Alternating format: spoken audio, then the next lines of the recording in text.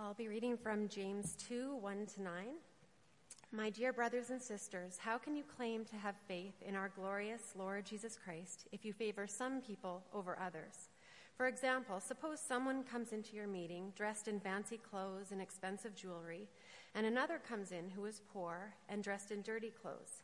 If you give special attention and a good seat to the rich person, but you say to the poor one, you can stand over there or else sit on the floor, well, doesn't this discrimination show that your judgments are guided by evil motives?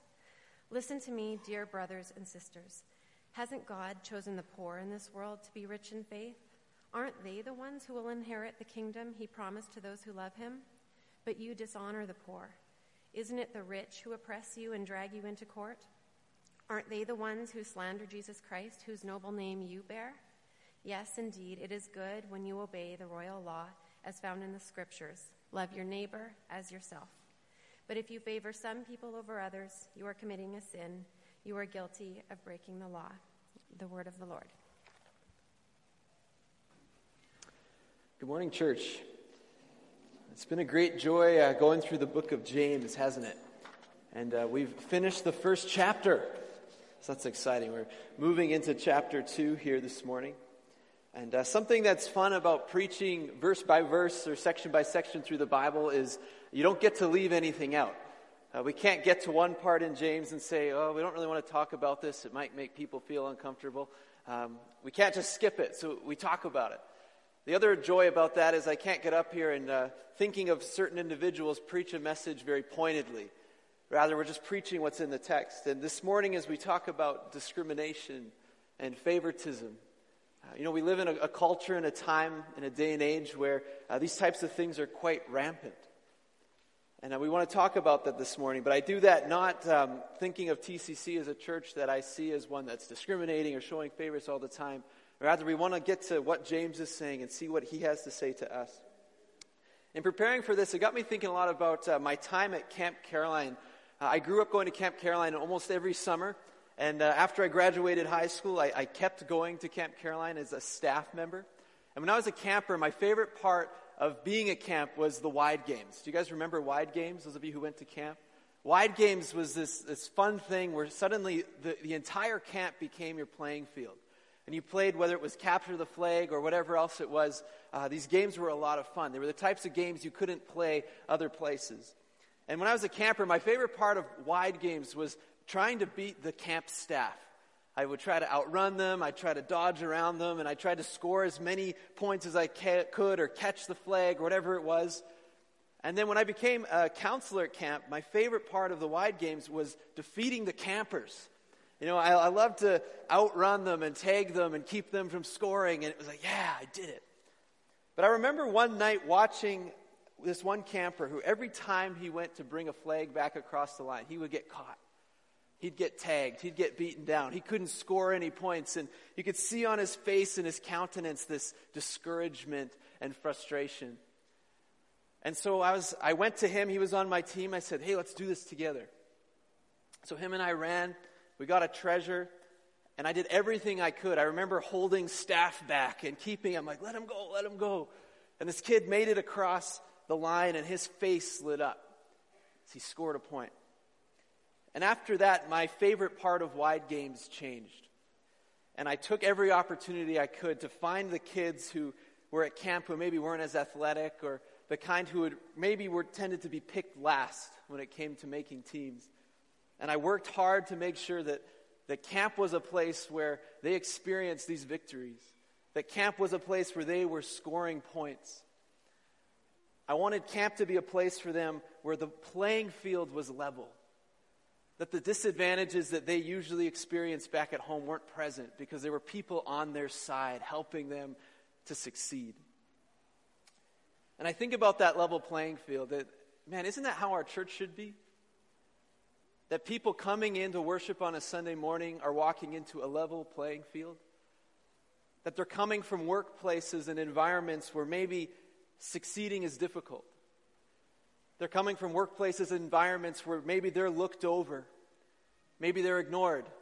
Maybe they have trouble finding friends. Maybe they're pushed to the side over and over again, overlooked. But then they come to church. It should be this level playing field, a community of people who aren't playing favorites. You know, when it comes to building relationships with people, I have to admit that I'm much better at this at camp than I am in my day-to-day life. And I'm sad to admit that so often favoritism and wanting to pick the best players for my team creeps into my own heart and my own actions. That I can be someone who's preferential and choosing some people over another. You know, we live in a world and a culture where the playing field really isn't level. It's more reflective of a schoolyard where all the kids line up and you have two captains and they're picking teams. Do you guys remember that?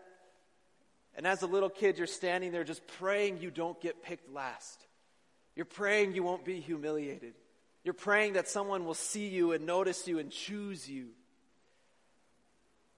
But in our society, that's kind of what happens day in and day out. We're playing favorites. In any social setting we find ourselves in, we face the opportunity to play favorites, to act one way towards some people and one way towards another, favoring some while giving others little or no attention.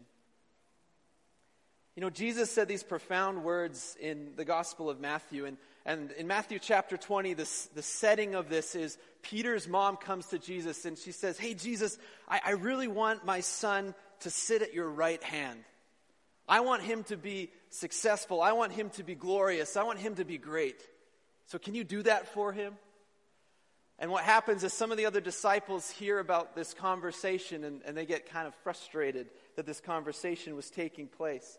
And we pick this up in verse 24. It says, when the 10 disciples heard about this, they were indignant with the two brothers. And Jesus called them together and he said, "You know that the rulers of the Gentiles lord it over them, and their high officials exercise authority over them. But not so with you.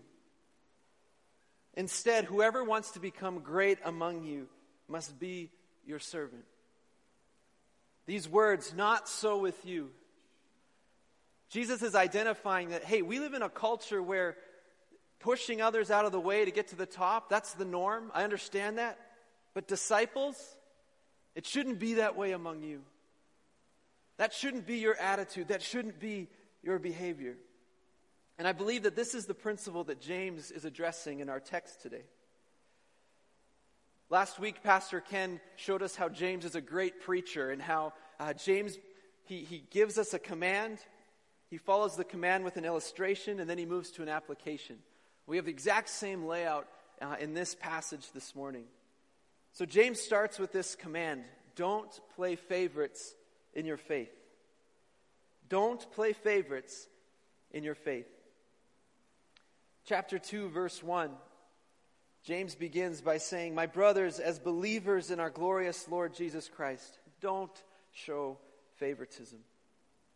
James connects our faith with how we relate with others. He's saying that if we're people who trust in Jesus, if we're people who've put our faith in Jesus, then our actions need to be ones that we're not showing favorites. We're not playing favorites. We're not choosing people over others just because of the way that it can benefit us. In other translations, the instruction reads like this: show no partiality. The verb to show partiality literally means to lift up a face or the acceptance of a face. It's kind of a funny thing to think about it. It's like saying, you, I like your face. You, I don't like your face. You, I like your face. You, I don't like your face. Have you guys ever heard of the app Tinder? Anyone familiar with Tinder? I've never used Tinder. I've been married way longer than Tinder's been around. But Tinder is this dating app, and what you do is you connect it to your Facebook account, and you go on your Tinder, and Tinder uses algorithms to figure out people that you'll probably like hanging out with and people you probably want to be in a romantic relationship with. And the way that Tinder works is that it'll show you a picture of someone, and then all you have to do is take your thumb, and you can swipe right if you like what you see, if you like their face, or you can swipe left if you don't like it. And then eventually, if you swipe right on someone and someone swipes right on you, it's like, it's a match, hooray. But Tinder is like, it's an app of partiality. And there's nothing against dating apps, and if you've used Tinder and and it's worked for you, that's great. But the problem is that we play with this Tinder app all the time in our culture. We walk into a social setting and we're like, I like you, swipe right. I don't like you, swipe left. I like you, swipe right. I don't like you, swipe left. It sounds so silly, but friends, we do this, don't we? And James is saying that there's a huge inconsistency in acting that way towards people and being a follower of Jesus. That followers of Jesus aren't people who have a Tinder app approach when it comes to meeting new people. This principle is demonstrated for us throughout Scripture. If we go back to the Old Testament in Deuteronomy chapter 10, we read this amazing declaration about who God is. It says, "For the Lord your God is the God of gods." He's the Lord of lords, the great God, mighty and awesome. It's like, oh yeah, that's our God. And you go on, He shows no partiality and accepts no bribes. He defends the cause of the fatherless and the widow. He loves the alien, that is the foreigner, giving him food and clothing. And you are to love those who are foreigners, for you yourselves were foreigners in Egypt. God does not show partiality. And this was such a big deal to God that later on, when we get to the prophets, we read that Israel is becoming very guilty of showing partiality. Israel is very guilty of playing favorites. And there's this prophet named Amos who comes to Israel, and he has some words to say to them. He says, "Hey Israel, you trample on the poor. You force him to give you grain. Therefore, though you have built stone mansions, you will not live in them. Though you have planted lush vineyards, you will not drink their wine. For I know how many are your offenses and how great are your sins. You oppress the righteous and take bribes. You deprive the poor of justice in the courts." What we read in Amos is we see God's heart and His frustration at His people for being people who are showing favoritism. So much so that the justice system was being corrupted. This was a problem. As we keep reading in the Scriptures, we realize that Jesus doesn't show favorites. Jesus didn't show partiality. In the Gospel of Luke, when we go on reading here, we interact so much with the way that Jesus interacted with people. And Jesus, He's walking along one day, and there's this tax collector named Levi or Matthew. And Levi, he's a tax collector, so the people of the day really don't like him because he steals from them. But what does Jesus say when he sees Matthew? It says, Jesus went and he saw a tax collector by the name of Levi sitting at his tax booth. And Jesus said, "Follow me." Jesus said to him, and Levi got up and left everything and followed him. Then Levi had a great banquet for Jesus at his house, and a large crowd of tax collectors and others were eating with them. But the Pharisees and the teachers of the law who belonged to their sect complained to his disciples. He said, "Why do you eat and drink with tax collectors and sinners?" It's this question, Jesus, why aren't you playing favorites? Why are you associating yourself with these types of people? That's the question. And Jesus answered them, "It's not the healthy who need a doctor, but the sick. I have come to call the righteous, not the righteous, but sinners to repentance." Jesus is saying, I'm not playing favorites. I'm not playing favorites. I'm not putting myself among people who are going to make me some greater teacher or something in the eyes of men. And as we go on to read in Luke chapter 8, the writer of Luke takes amazing care to point out that Jesus spent time and traveled with women who in that day and age, that was a weird thing. They didn't talk about women. They wouldn't have written about women in this way. But here we have Jesus saying, "No, I don't play favorites." If you're familiar with the story of Jesus with the woman at the well in John chapter 4, it says that Jesus goes out of his way to walk through Samaria. And if you were a Jewish person in that day and age, you didn't go to Samaria. Samaritans were half-breeds. The Jewish people did not like Samaritans. But Jesus says, "No, I'm going to go to Samaria." He gets to Samaria. What does he do? He interacts with a woman. Again, something that he shouldn't be doing. But Jesus wasn't about to place favorites. Friends, the message of the gospel message is God saying to you and me that I want you in my company. That's what Jesus did. He went around to all these people that society wanted nothing to do with, and he said, hey, I want you in my company. I want you in my company. And that's why we can say the gospel is good news. You guys know what the word gospel, it means good news. It's like Jesus is saying, good news to you who are oppressed. Good news to you who are forgotten by society. Good news to you who are overlooked. Because God wants you in his company. God wants you to be in relationship with him. It's good news. So God doesn't show partiality. Jesus doesn't show partiality.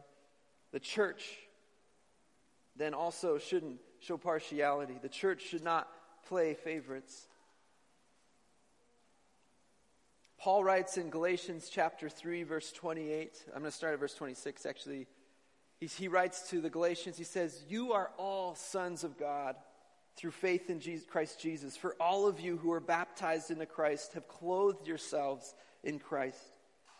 He says, there's neither Jew nor Greek, slave nor free, male nor female, for you are all one in Christ Jesus. If you belong in Christ, then you are Abraham's seed and heirs according to the promise. Jesus saying, you're all one. Paul writing to this church, you're all one. He says this again in Colossians chapter 3, almost the exact same words. And the church shouldn't be a place where we're showing partiality because we're all one in Christ Jesus. A theologian named Scott McKnight writes these amazing words about the church. He says that the church is God's world-changing social experiment of bringing unlikes and difference to the table to share life with one another as a new kind of family. When this happens, we show the world what love, justice, peace, reconciliation, and life together are designed by God to be. The church is God's show and tell for the world to see how God wants us to live as a family. This isn't a place where we play favorites. You know, you look around this room. Are you guys different? Yeah, we're different. Are we unlike one another? Yeah, we're unlike one another, but we are one in Jesus. We are one in Jesus. And that bond that we share in Jesus Christ should so unite us that we have no desire to play favorites. Where else do we see so many different demographics come together? People of different ages, different races, different socioeconomic backgrounds coming together and saying, we are one. We are one. And that is the church.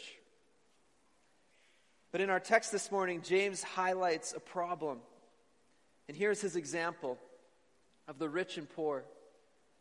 And James calls out and convicts his church. He says, you know what, you guys, you're discriminating.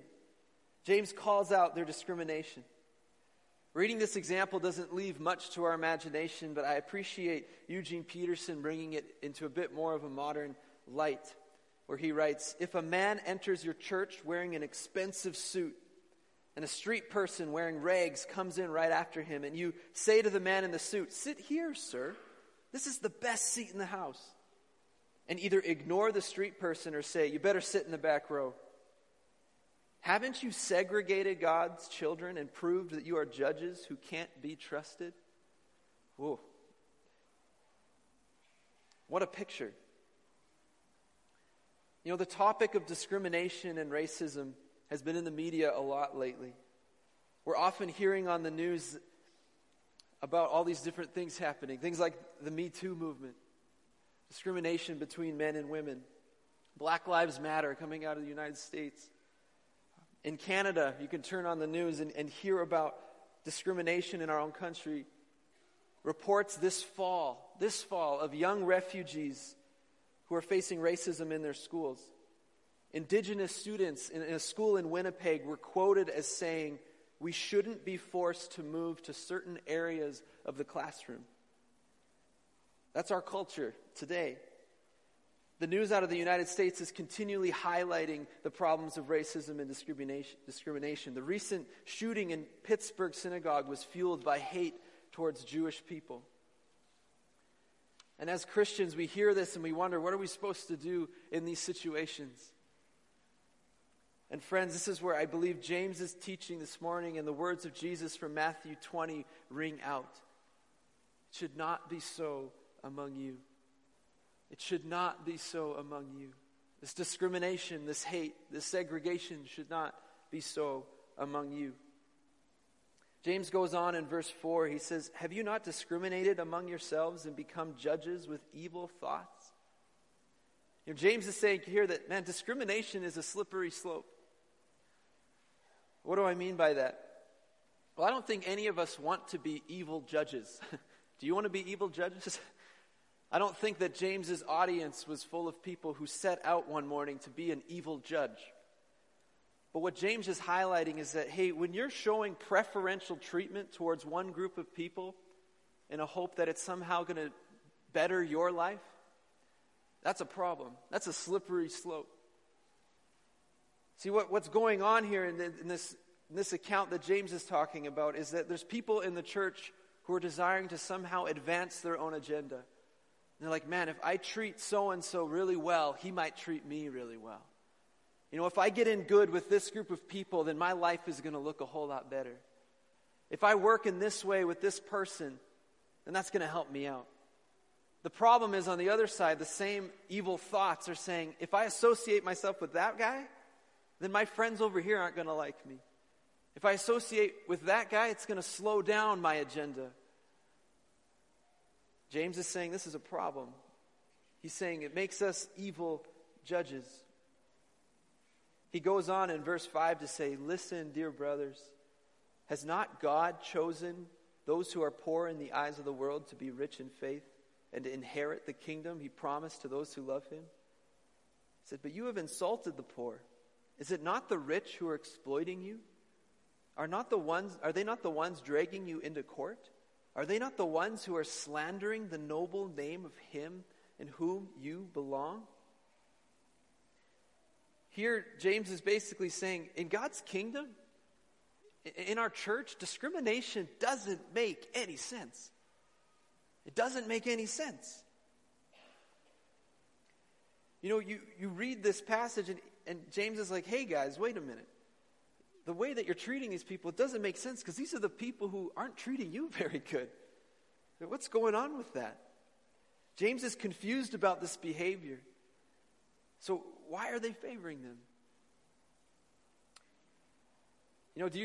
Those of you who have kids, do your children ever pick on one another? Man, if I wanted to get an earful from my mom, I just had to call my brother and my sister a name.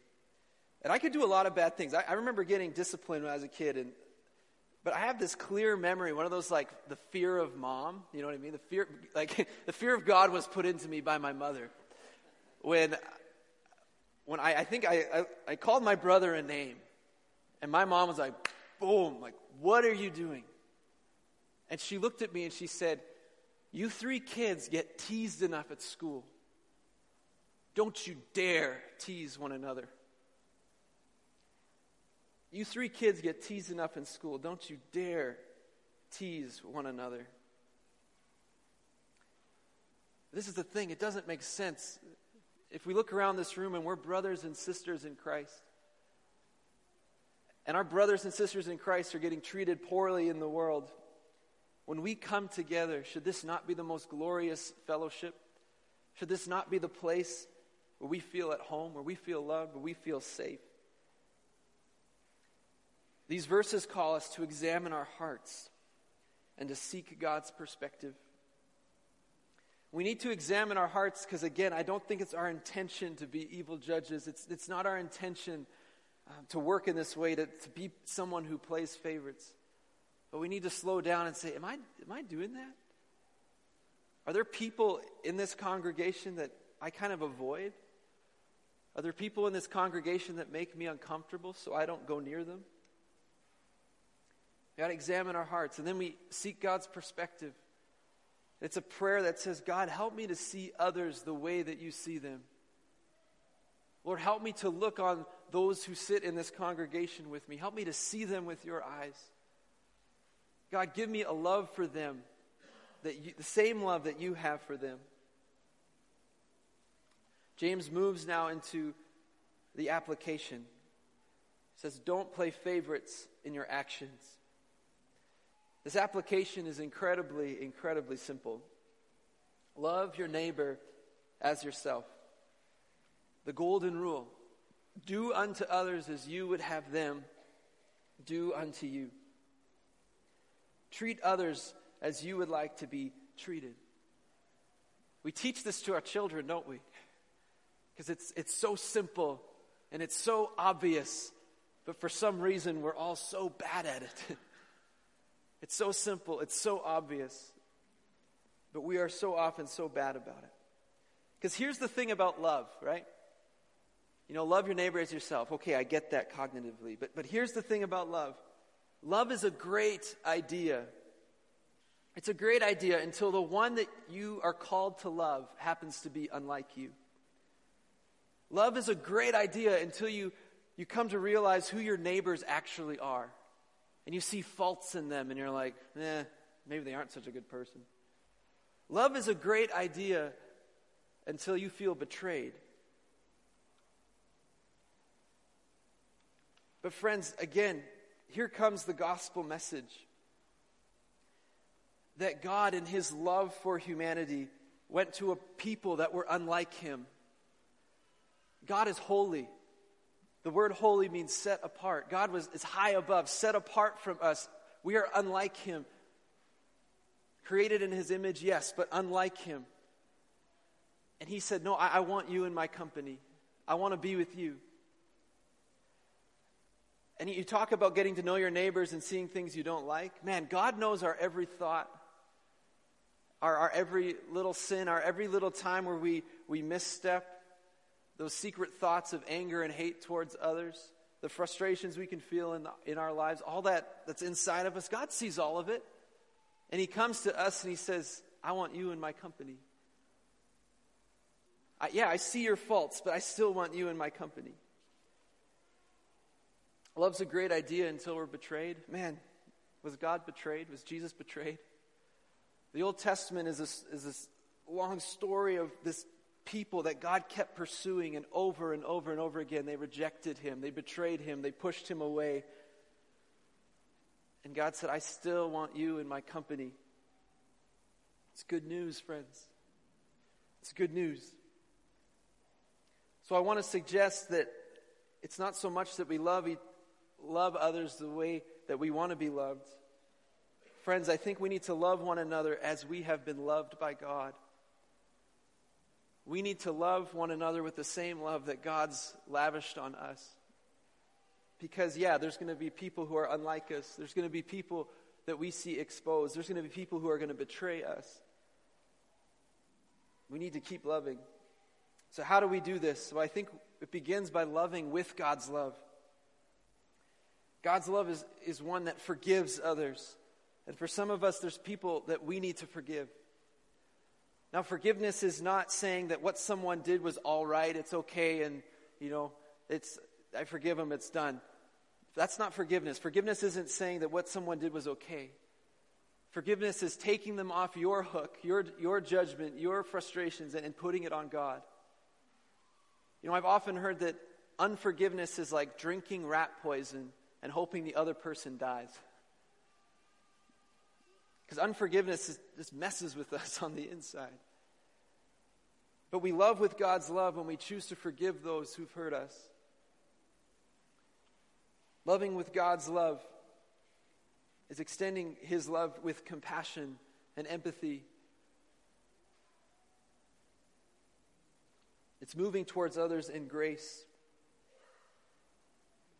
Loving with God's love is choosing to see people that maybe the world doesn't want to see. Man, when I read the Gospels, it just blows my mind that Jesus took so much time with people. He took so much time with the outcasts. He took so much time with the people that others maybe didn't want to be friends with. And that's where we find Jesus. taking time with these people, listening to these people, fellowshipping with them, eating with them. And the whole time this culture is looking at him saying, Jesus, what are you doing? Jesus, what are you doing? He says, no, I want them in my company. And friends, in all of this, love involves risk. Love involves risk. How many of you like the shake hand time at church?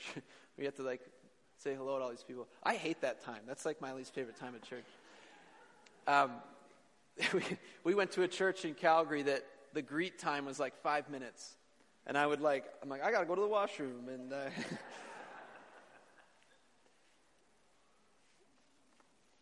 because if you're like me, you've been hurt from relationships.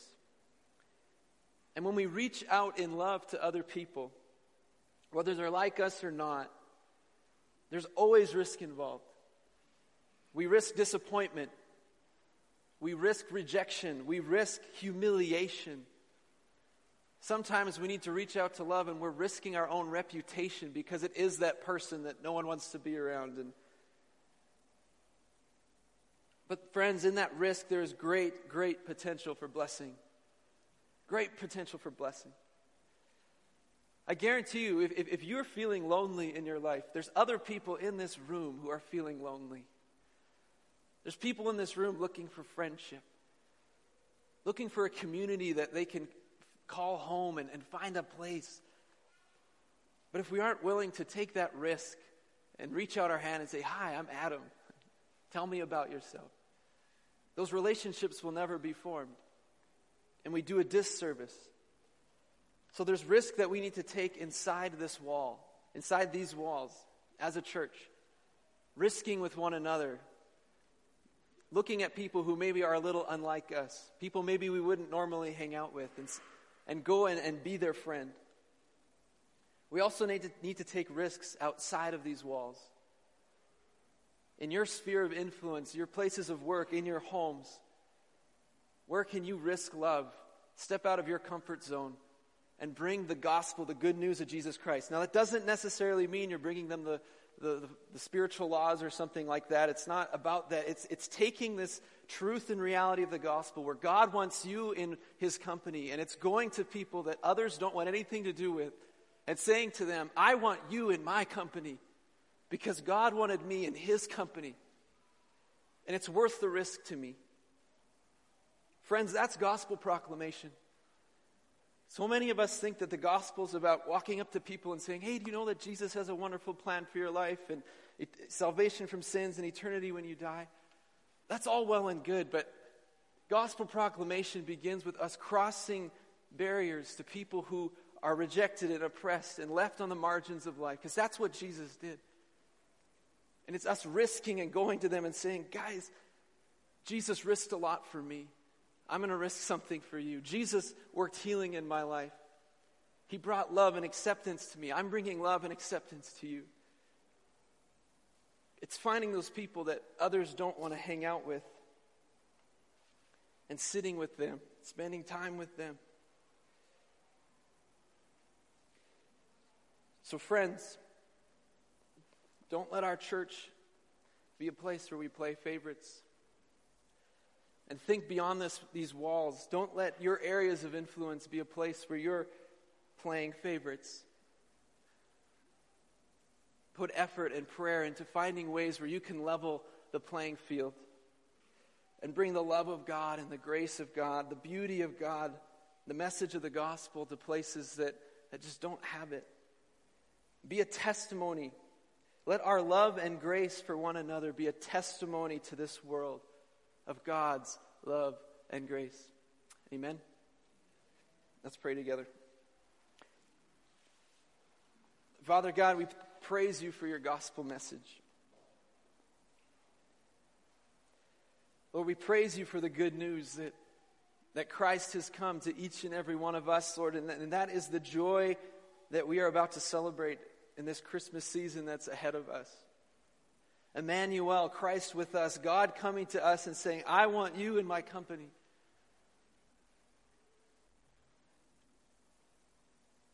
And Father God, there are so many people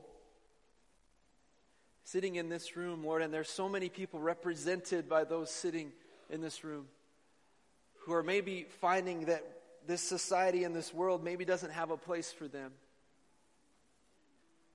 But Jesus, your love and your grace, it reaches beyond our social structures, our divisiveness, our discrimination. And so, Jesus, I pray that you would help us, each one of us in this room, to be those who herald that gospel message.